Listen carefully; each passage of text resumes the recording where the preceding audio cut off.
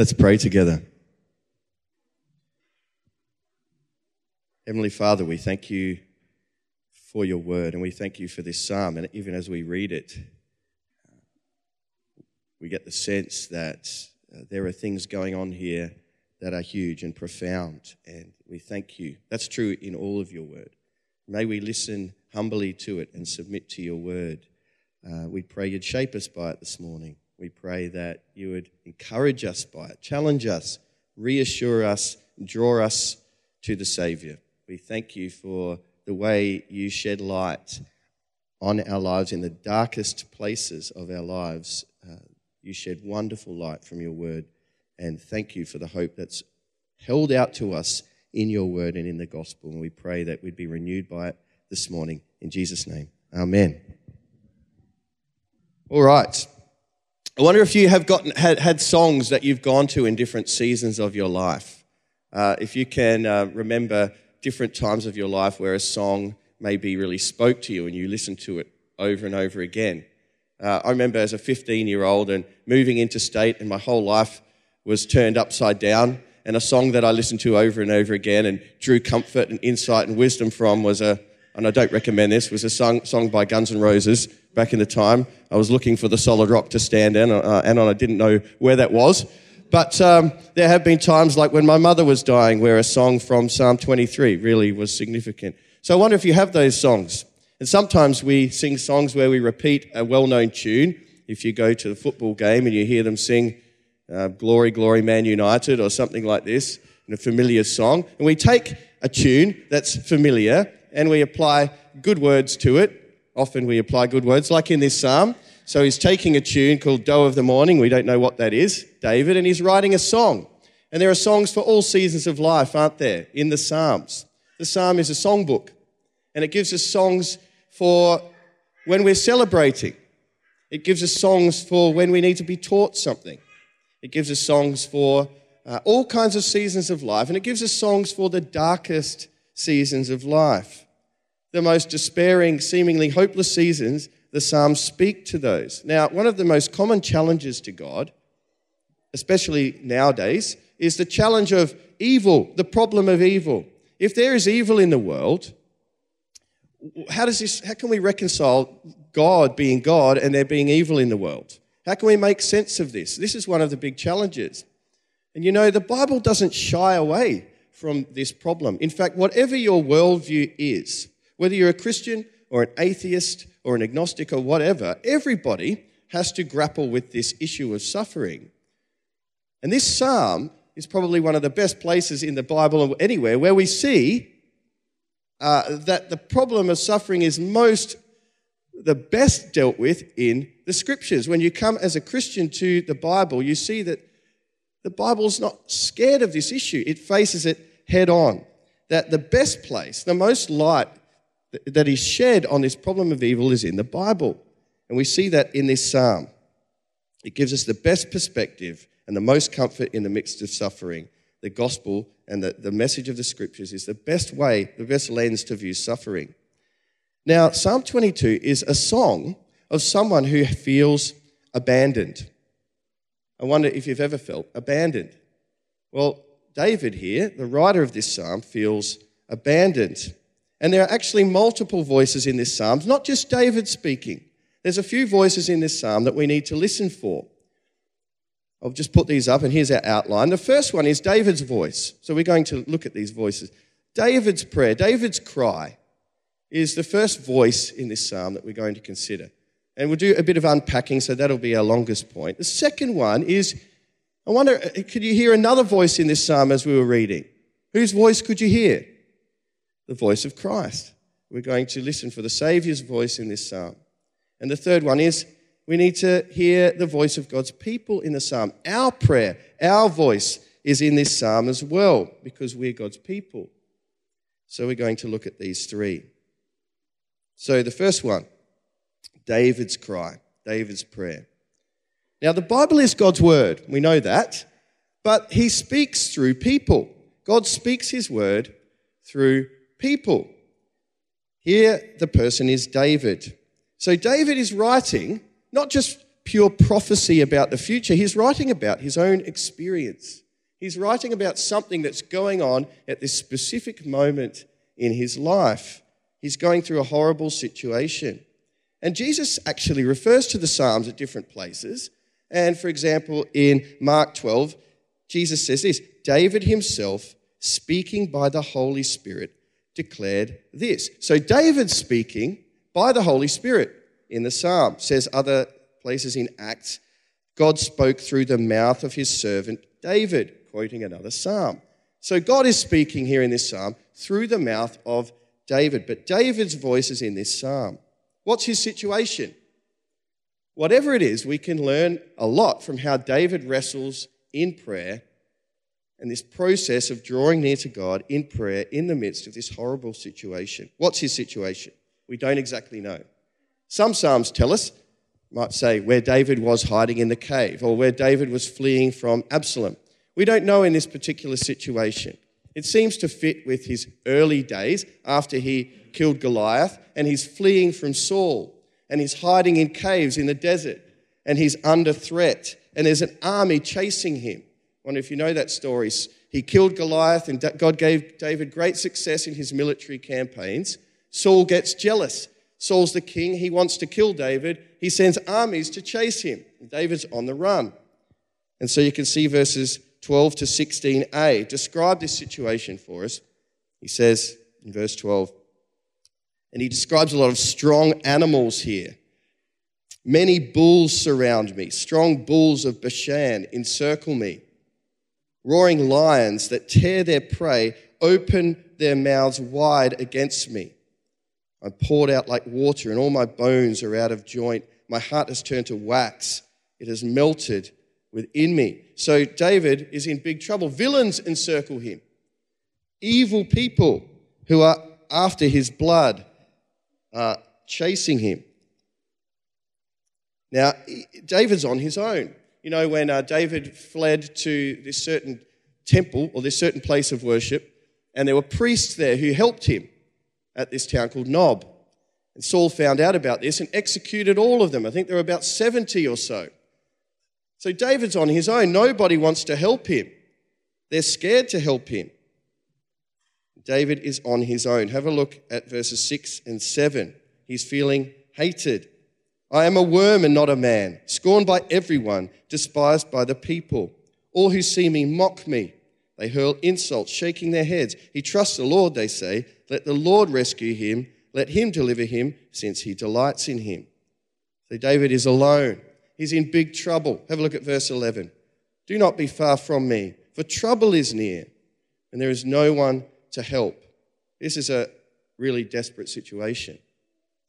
I wonder if you can relate to a situation like this. Desperate, alone, feeling worthless. How does David feel? Look at verses 1 and 2. My God, why have you forsaken me? Why are you so far from saving me? So far from my cries of anguish? My God, I cry out by day, but you do not answer. By night, and I find no rest. He's desperate, and he feels like God has abandoned him. Where are you, God? Why aren't you listening to my prayer? Why aren't you helping me? Why do you not respond to my cries? But look at verse 15. My mouth is dried up like a potsherd, and my tongue sticks to the roof of my mouth. You lay me in the dust of death. God, you've put me here. What are you doing? And why have you left me alone in this situation, knowing that God's in control? Why have you put me here? I'm feeling rejected. Verse 6, I'm a worm. I feel rejected. Other people, our forefathers cried to you and you answered them. I feel like I'm just a worm. I haven't been answered. I'm alone. I'm worthless. Now, can you relate to those feelings? If you've lived any length of time, I imagine you have. You can relate to these. Maybe not pursued by armies, but very real fears, very real struggles and difficulties and hardships. How did you respond in that situation? How did you approach God in that situation? There's two main basic responses to God in this situation. There's a movement toward God, and there's a movement away from God in this situation. Now, David makes up this song to describe a movement toward God, and we can learn a lot from it. So this psalm describes to us a movement toward God in the most desperate situation and a wrestling in prayer. And those who love God, we will wrestle and we will struggle, and there'll be times when we ask these same questions. Why have you forsaken me? But God's people, eventually by God's grace, will move back to him by his grace, not by our own effort or getting our act together, but God's people, by his grace, will move eventually toward him. But there's a wrestling that goes on in the process. What does the movement away from God look like? It's the blame of God. It's hating God. It's questioning his existence and saying, if God was real, he wouldn't do this. If God was real, he would act. Or if he's real, he must be a monster. This is the Stephen Fry response. We might have seen that interview. Bone cancer in children, what's the deal? God must be evil if he exists at all. And that's the common worldly response. It's a human-centered response. I have the right to my happiness. God has no right to interfere with my happiness, my agenda for happiness. Therefore, he must be an evil God if he interferes, or he mustn't exist at all. It's the heart that looks for satisfaction in this world. Doesn't want God, but wants this creation, wants what God has made. Wants the wrapping, but doesn't want the actual what's in the box. Doesn't want the substance. Now, as followers of Christ, we can easily be here, and the Bible recognizes this. So verses 1 and 2 again. Why have you forsaken me? The Bible doesn't tell us that if you're a Christian, you should never feel like this, and if you do feel like this, you should feel guilty. No, the Bible describes to us a process we need to go through in wrestling in prayer with God, and God will, by his grace, bring us to a good place. Now, think about Pilgrim's Progress if you've ever read that book. If you haven't, I highly recommend it if you can deal with the old language. But I highly recommend you push through the old language and read it. But he describes, and John Bunyan, and I mentioned him a week or two ago, was in prison at the time, and he wrote this book. He was in prison for 12 years, and he wrote this book, and this story of a man who becomes a Christian in his journey to the celestial city. It's all a picture of the Christian life. And it's not an easy walk for Christian in the book. He goes through the Slough of Despond, describing this really low period. At one point, he gets caught in Doubting Castle, and he's at the mercy of giant despair. And there's another time where he's walking through the valley of the shadow of death, and he's going through all kinds of wrestles. That's the Christian life. We shouldn't be surprised by that. The Bible's not surprised by that. But we need to learn this second way, this movement toward God. And it's a great example. So we're going to look at this movement toward God in the psalm. First of all, David clings to God, doesn't he? Look at verse 1. He says, my God. He's still my God. Even in the midst of suffering, he clings to him. He leans on him. And you can see different ways in this psalm where he describes what God is or who he is. Verse 3, he's enthroned as the Holy One. He's the King, and he's the Savior, and he's the Creator, and he's his strength. So he relies on him, and he leans on who God is. There is a way to say, oh my God. We hear that term a lot, OMG or whatever people say, but here's the appropriate way to say it. Oh my God, come near and draw near to me. It's a cry to God. That's the appropriate way to use that term. But there are 3 cycles in the psalm, and I think this is really instructive for us. There are 3 cycles in this psalm where David does the same thing. He looks to his situation, and then he looks to God. He looks to his situation, and then he looks to God. He looks to his situation, and then he looks to God. We can see between the start and the finish, he's come to a very different place. Look at the first cycle, verse 1 and 2. God, why have you forsaken me? Why are you so far from me? And then he looks to God. Verse 3, yet you are enthroned. You are the one Israel praises. Our ancestors trusted you and you delivered them. They cried out and you saved them. So that's the first cycle. Here's my situation. I feel abandoned by God. But you, God, this is what you're like. Second cycle. The situation, verses 6 to 8. But I am a worm. I'm scorned and despised. I'm mocked, insulted.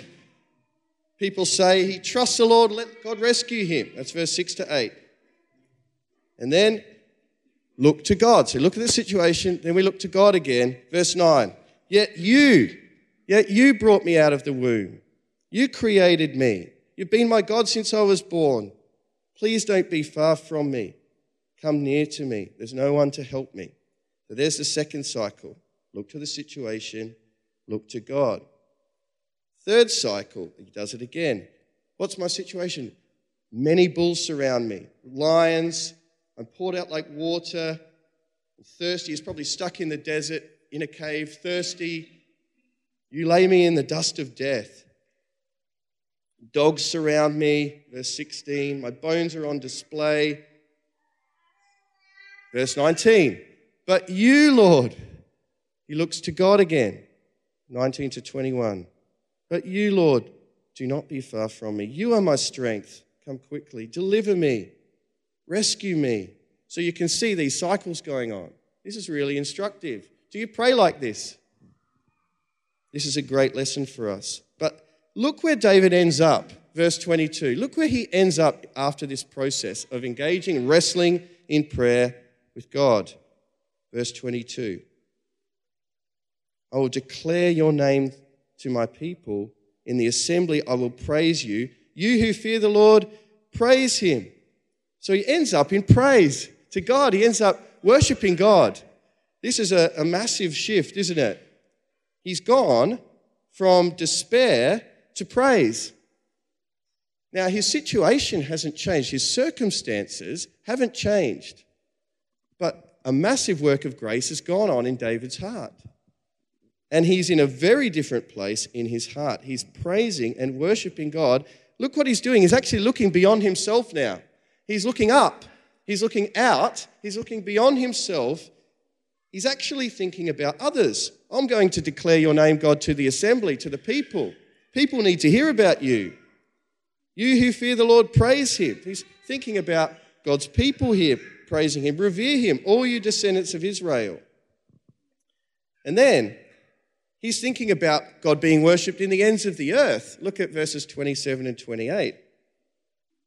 All the ends of the earth will remember and turn to the Lord. All the families of the nations will bow down before him, for dominion belongs to the Lord, and he rules over the nations. Wow. So he starts off despairing in his own personal situation, and now, I long for God to be worshipped in all the nations. What a glorious God and Saviour he is. And he even thinks about the next generation. You can see that at the end of the psalm in verses 30 to 31. Future generations will be told about the Lord. They will proclaim his righteousness, declaring to a people yet unborn. So he's thinking way beyond himself. What a shift. Now, his circumstances haven't changed, but his heart has changed. And here's the key lesson for us. And I'm saying this as a learner. I'm not saying this as an expert. But here's what we need to learn from this psalm is in those most difficult situations of our life, when we're suffering the most intensely, what we need to learn the most is that in this wrestling with God in prayer, God gives us the grace and the eyes to see the reality of things. He gives us hope and he gives us eyes to see what he's like and what he's done and how he's in control. He gives us eyes to see the reality of things. This is critical. So we need to learn to wrestle with God in prayer and by his grace come to this place where we see things as they are. The problem in suffering sometimes is that we're seeing things through a certain lens that's dark and it's not based on truth. And this is the struggle for us. God wants us to see the truth. So God may not change your circumstances, at least immediately, but he will radically change your heart. What's the reality David begins to see? And here's a key verse. Well, look at the change. Look at verse 21. Rescue me from the mouth of lions.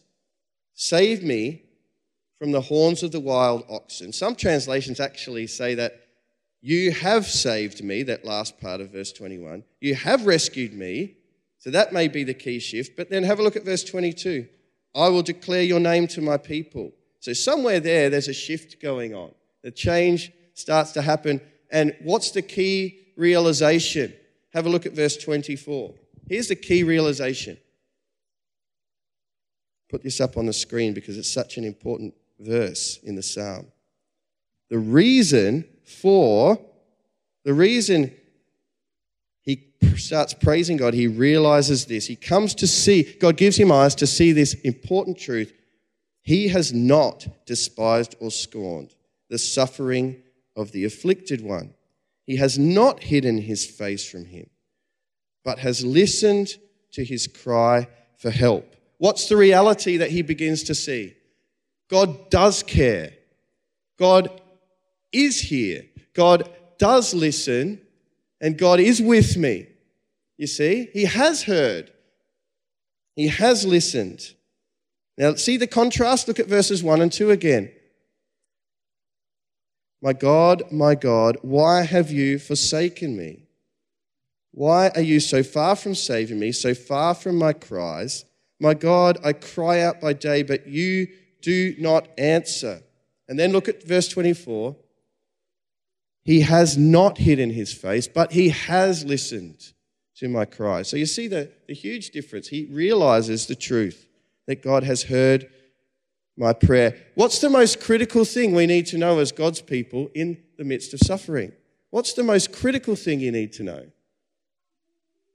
As someone who belongs to Christ and therefore is one of God's children, you need to know that God loves you, that he's with you and for you. He's with you and for you. If you're his child, regardless of the situation you're in, he is with you and for you. He does love you and he has saved you. This is the bedrock that we need to stand on in the most difficult situations. Now, the temptation for us is to believe the opposite. In these situations, the temptation is to think, God doesn't love me. He's not with me. He must be punishing me. And we go to comparison. We say, well, other Christians aren't going through this. Maybe God's more angry with me, or maybe I'm just half God's child. How does this work? We're not thinking based on truth. God mustn't be dealing with me. Maybe he's got favorites. We start believing lies like this, or we go to comparison, or we go to the picture of the ideal. If God really loved me, this is what my life would look like, not this. So we're looking to our situation and our picture of what it should be. Either way, we're believing a lie. We're basing God's love for us on our circumstances. This is the lie we believe, that God loves me if my circumstances go great. If my circumstances don't, then he mustn't. That's the lie we believe in difficult situations, or we're tempted to believe. We base God's love on our circumstances. Now, sometimes suffering is a consequence of our sin. Maybe we've done things that there are consequences for. You need to understand that even if that's the case and you've put your trust in Christ, he's not punishing you and he's not angry with you. The gospel, there's forgiveness for every sin if you've come to Christ. There's full forgiveness. He sweeps our sins away like the morning mist, he says. It's not, your sins aren't half forgiven.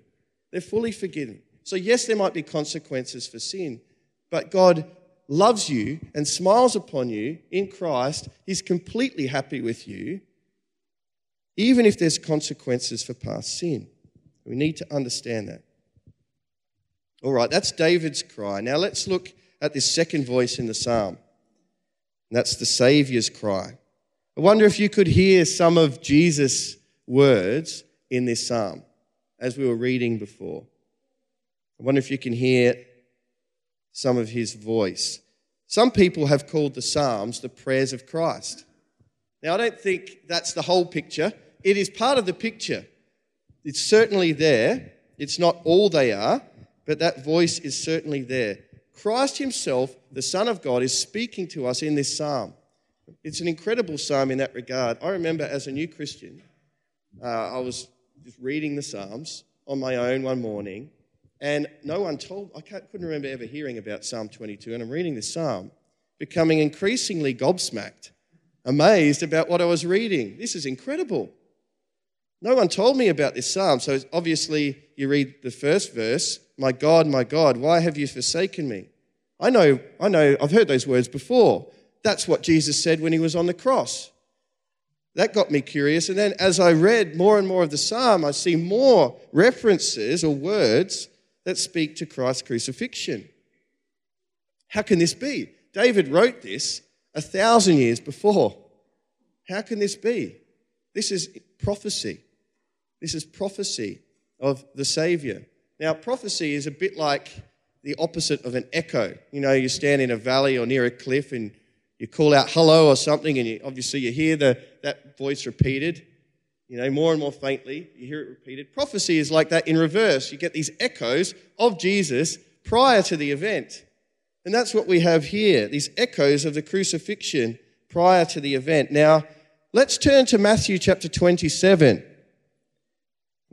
verse 32 to 50. Now, we're not going to read this, but put a finger in Matthew 27, 32 to 50. Have a look at that. Just have a skim through that. I'll give you a little moment and see if you can see any parallels. I'm going to ask you, Kids Club folks and youth, if you're here, I'll ask you first, what are some ways you can see this psalm reflected in that passage in Matthew? Have a quick skim. We obviously mentioned this first one in verse 46. See if you can find some other ones. Okay, first one. My God, why have you forsaken me? So Jesus is on the cross. Matthew 27:46 says this. About 3 p.m, Jesus cried out in a loud voice, Eli, Eli, lema sabachthani, which means, my God, why have you forsaken me? There's the first voice of Jesus that we hear in the psalm. Can you see any others? Kids, did you see any others? Benjamin, do you see one?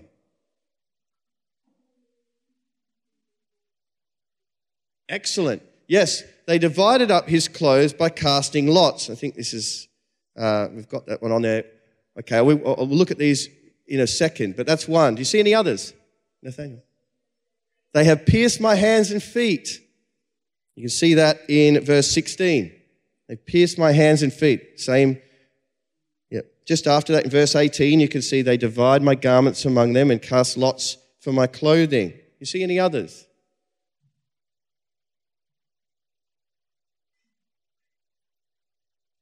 Verses 7 and 8. Have a look at verses 7 and 8 of the psalm. And then Matthew 27:39 and verse 43. Verse 39.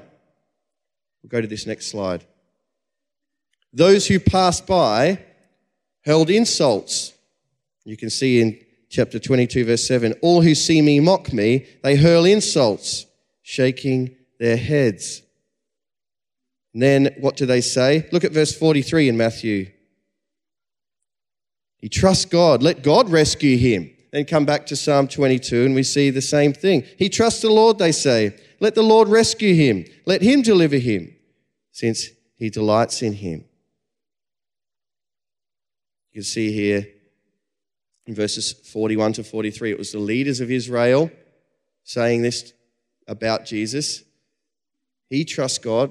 Let God rescue him. And then even the criminals alongside him, either side of him, heap insults on Christ. And then, as Benjamin said, they divide garments. Look at verse 35. I'll just look at that one. They divide my garments among them and cast lots for my clothing. So Jesus has this, he has items of clothing, then they get to this seamless woven undergarment that he had, and they cast lots for it. They rolled the dice for it to see who would get it. Now, John specifically, in his account of the crucifixion, mentions that this is fulfilling the prophecy in Psalm 22. So John 19, it's up on the screen, says this. John 19:23-24. When the soldiers crucified Jesus, they took his clothes, dividing them into 4 shares, one for each of them, with the undergarment remaining. This garment was seamless, woven in one piece from top to bottom. Let's not tear it, they said to one another. Let's decide by lot who will get it. This happened that the scripture might be fulfilled that said, they divided my clothes among them and cast lots for my garment. So this is what the soldiers did. Notice that last phrase. So this is what the soldiers did. This is the prophecy that had to be fulfilled. So this is what the soldiers did. Isn't that interesting? Why? It's because God already knew what was going to happen. He knew it was his plan all along to send his son to the cross. And in Acts somewhere it says that God did this. Jesus was crucified at the hands of wicked men by God's set purpose. It was his purpose all along. Jesus dying on the cross was not an accident. It was not plan B. It was plan A all along. It says in Revelation that Jesus was the lamb that was slain before the creation of the world. Think about that. It was God's plan. It was woven into creation itself that the lamb had to be slain. This was God's plan from before the beginning. Jesus knew all along about his death. He knew all along about it. God knew all along that his son was going to die, his precious son, on a cross. Now, a skeptic might argue, well, Jesus can say, my God, why have you forsaken me? He probably knew this psalm and he was applying it to himself. That doesn't make him the Messiah. But there's a lot in this prophecy that was out of Jesus' control. Jesus had no control over whether people would cast lots for his clothing. He had no control over what they would say, let God rescue him. He had no control over these things. God knew. God knew that this was going to happen all along. God is telling us about his precious son and how he would die. And this is a prayer of Jesus himself through the mouth of David. You can imagine as Jesus was growing and reading the scriptures and gradually realizing more and more, this applies to himself. He sees it in the scriptures as he's learning, as he's sitting in the synagogues and realizing this is about me. What was happening to Jesus on the cross? Think about what was happening. Why did Jesus say, my God, why have you forsaken me? Why did he say that on the cross? No doubt he felt abandoned, but more than that, something was going on. Jesus was bearing God's curse on the cross. Jesus actually and in reality was stricken by God to the point where God had hidden his face from his son. Why? Because Jesus was bearing our sin on the cross. So he was under God's curse. God had hidden his face from his son. Why? So that we wouldn't have to be cursed by God. So that God wouldn't have to hide his face from us. We deserved God's curse, and Jesus took it on himself.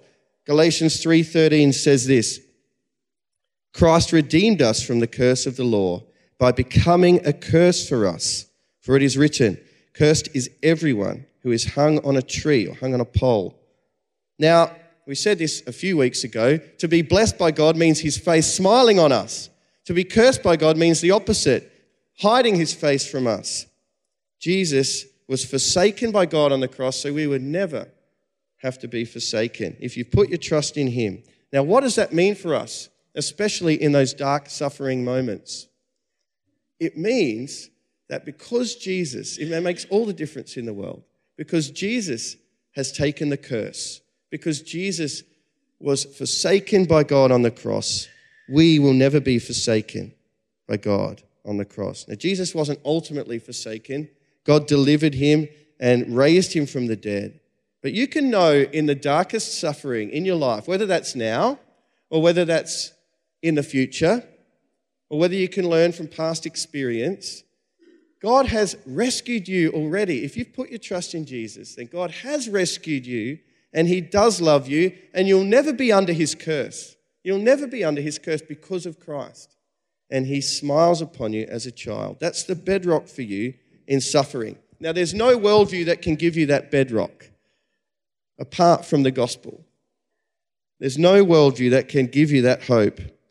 You can know that in the most hopeless situations that feel utterly despairing that your hope is secure. He was pierced for your transgressions. He was crushed for your iniquities. By his wounds, you were healed. In Psalm 119:50, it says this, "This is my comfort in affliction. Your promise preserves my life." The promise of the gospel is your comfort in affliction. Isn't that wonderful? Now go back to verse 24. This is key. Look at it now through the lens of Christ, not the lens of David. Through the lens of Christ, God has not despised or scorned the suffering of the afflicted one. Who is the afflicted one? Christ is the afflicted one. And what does it mean that God has not scorned his suffering or his affliction? It means the greatest reason you have for hope is that God has taken, he's approved of Christ's sacrifice and he's applied it to you. If you've come to Christ by faith, God has not despised the suffering of Christ. Christ's death was not worthless to God. He will apply it to your sin and he will honor the death of his son and use it to pay for your sin. Does that make sense? He has not despised the suffering of his son. If you've come to Christ by faith, he will honor his promise and wipe all your sins away. So the hope you have in suffering is that God has listened and he's heard the cry of his son and he's not despised his suffering. There was a missionary movement back in the 1700s, a bunch of people in Germany called the Moravians. And they took the gospel to places all over the world. They took the gospel to places like the West Indies. They wanted to reach the African slaves, and so they went to these places with the gospel. And one of their catch cries that we still remember is, "May the Lamb receive the reward of his suffering." They would go to these hard places, and their desire was that the Lamb would receive the reward of his suffering. We want that sacrifice of Christ to be honored in all the world. We want people to embrace Christ so they can have their sins washed away, that the Lamb would receive his reward. What's his reward? For his affliction is all the souls that have been rescued because of what he did on the cross. So question for you, if you've not put your trust in Jesus, question for you is, will you come and receive the exchange that Jesus offers you? The exchange of his life for your life. His sin bearing so you can be free from the penalty of sin. Come to Christ and receive the exchange he offers you. He paid for your sin on the cross. So come to him by faith, that the Lamb may receive the reward of his suffering and so that you can be saved. Now we learn something else from this prayer. The Son of God suffered. This is an encouragement for us in suffering. The Son of God suffered more than any of us could ever suffer. More than you will ever suffer, he suffered more. He suffered God's full wrath on the cross, apart from the physical agony. And it's worth dwelling on the physical agony, but not too much, because the greatest suffering was the curse of God on the cross. He suffered more than we'll ever know. And so it says in Hebrews that he's a high priest who sympathizes and he cares and he understands and he's been there, and so he knows and he sympathizes with you and grieves with you in your suffering. He's not aloof. He's not distant. He's not unaffected. And so this is the best lens we can view suffering in, so that we can come to the end and say, look at verse 31. He has done it. He's done it. He's rescued me. It's finished. Wasn't that the cry he said on the cross before he died? Rescue mission accomplished. It is finished. That's the best hope we can hold on to in our suffering. Last point, short point. Our cry. So we can hear our prayer in this psalm as well. The prayers in the Psalms are not just David's prayers and not just Christ's prayers, but they're the prayers of God's people. So they're our prayers too. We can pray them. And so we need to learn to pray the Psalms. We need to learn that these are prayers given to us by God for us to learn to pray and wrestle with God in every season of life. So they're given to us. They're a gift from God for us to pray to God. We need to learn to pray them every day. There's 150 of them, so you can get through at least twice a year, once a day, you can get through the Psalms and pray them. And sometimes you might read a psalm, and let's say it's Monday morning and you're getting ready for work, and it seems like a pretty standard day, and you're feeling okay. You know there's some things ahead of you at work. And you read this psalm about, I'm surrounded by armies and whatever else, and my life is under threat. This doesn't seem to apply to me right now. But we can learn to pray these prayers and intercede for God's people all over the world. These prayers are for us, not just to pray for ourselves, but for believers all over the world who are undergoing severe persecution, and as the body of Christ, we can learn to pray for each other. If your life's going okay, God's given you the capacity to pray for those who are in desperate suffering, and the Psalms can help us with that. So don't just think about how they relate to you directly, think about how they relate to God's people in all the world, and pray for your brothers and sisters. Just going to read this quote from Dietrich Bonhoeffer, who wrote a book called The Psalms, the prayer book of the Bible. He says this: there is in the Scriptures a book which is different from all other books in the Bible, in that it contains only prayers. That book is the Psalms. He says it might be odd that the Psalms are God's word, but yet they contain prayers. How can this be? And he says this: we can learn true prayer only from Jesus Christ, from the word of the Son of God who lives with us. Jesus Christ has brought every need, every joy, every gratitude, every hope of ours before God.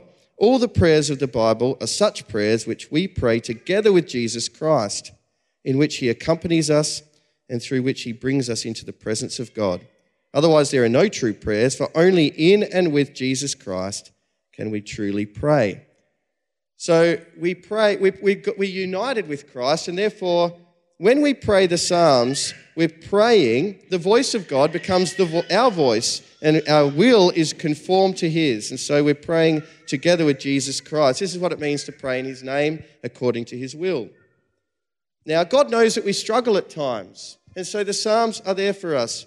He knows it's normal to struggle.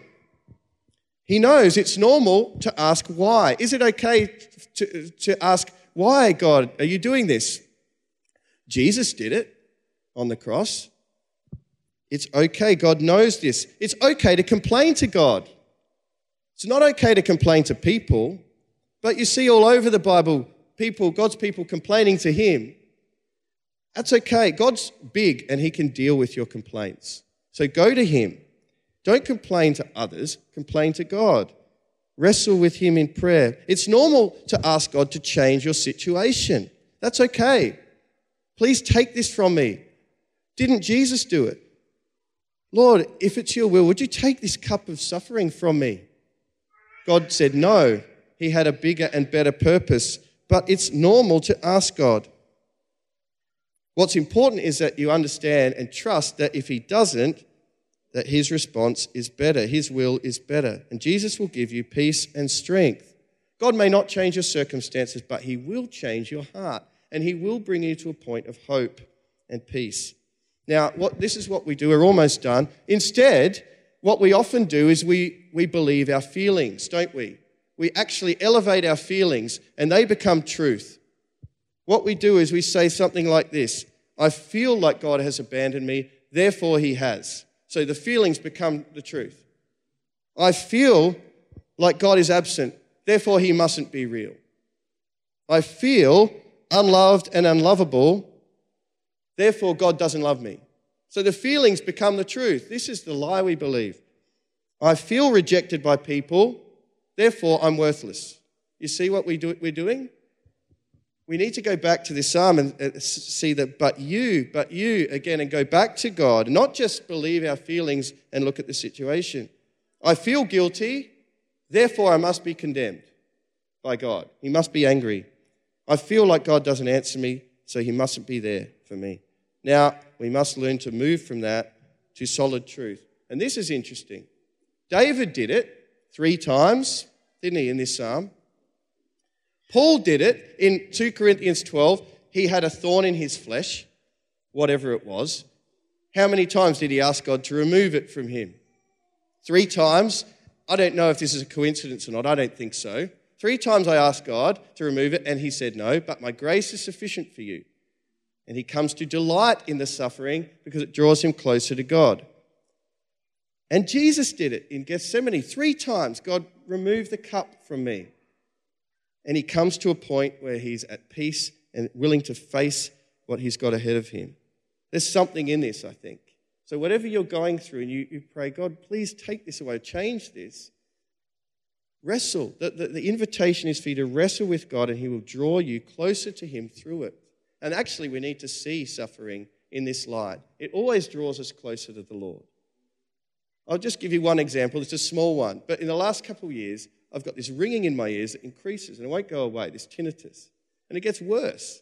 I don't know if it's going to go away. I've asked God to take it away. It seems to be getting worse, if anything.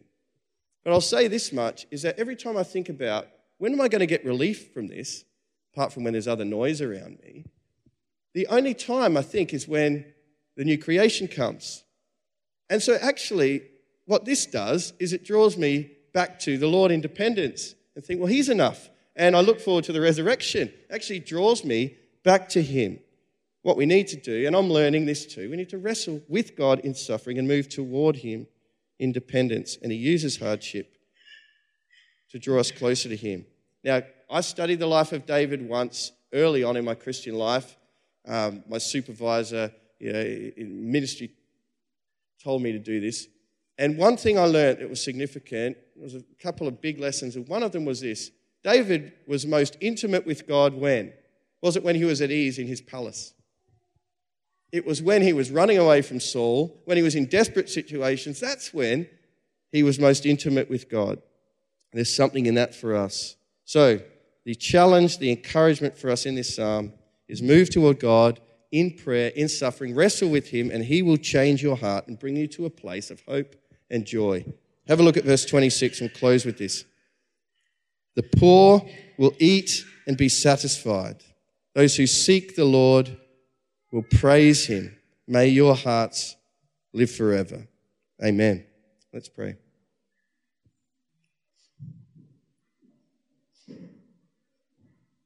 Heavenly Father, we feel so many things in the tough situations we find ourselves in life. All of us has a different story, each one of us.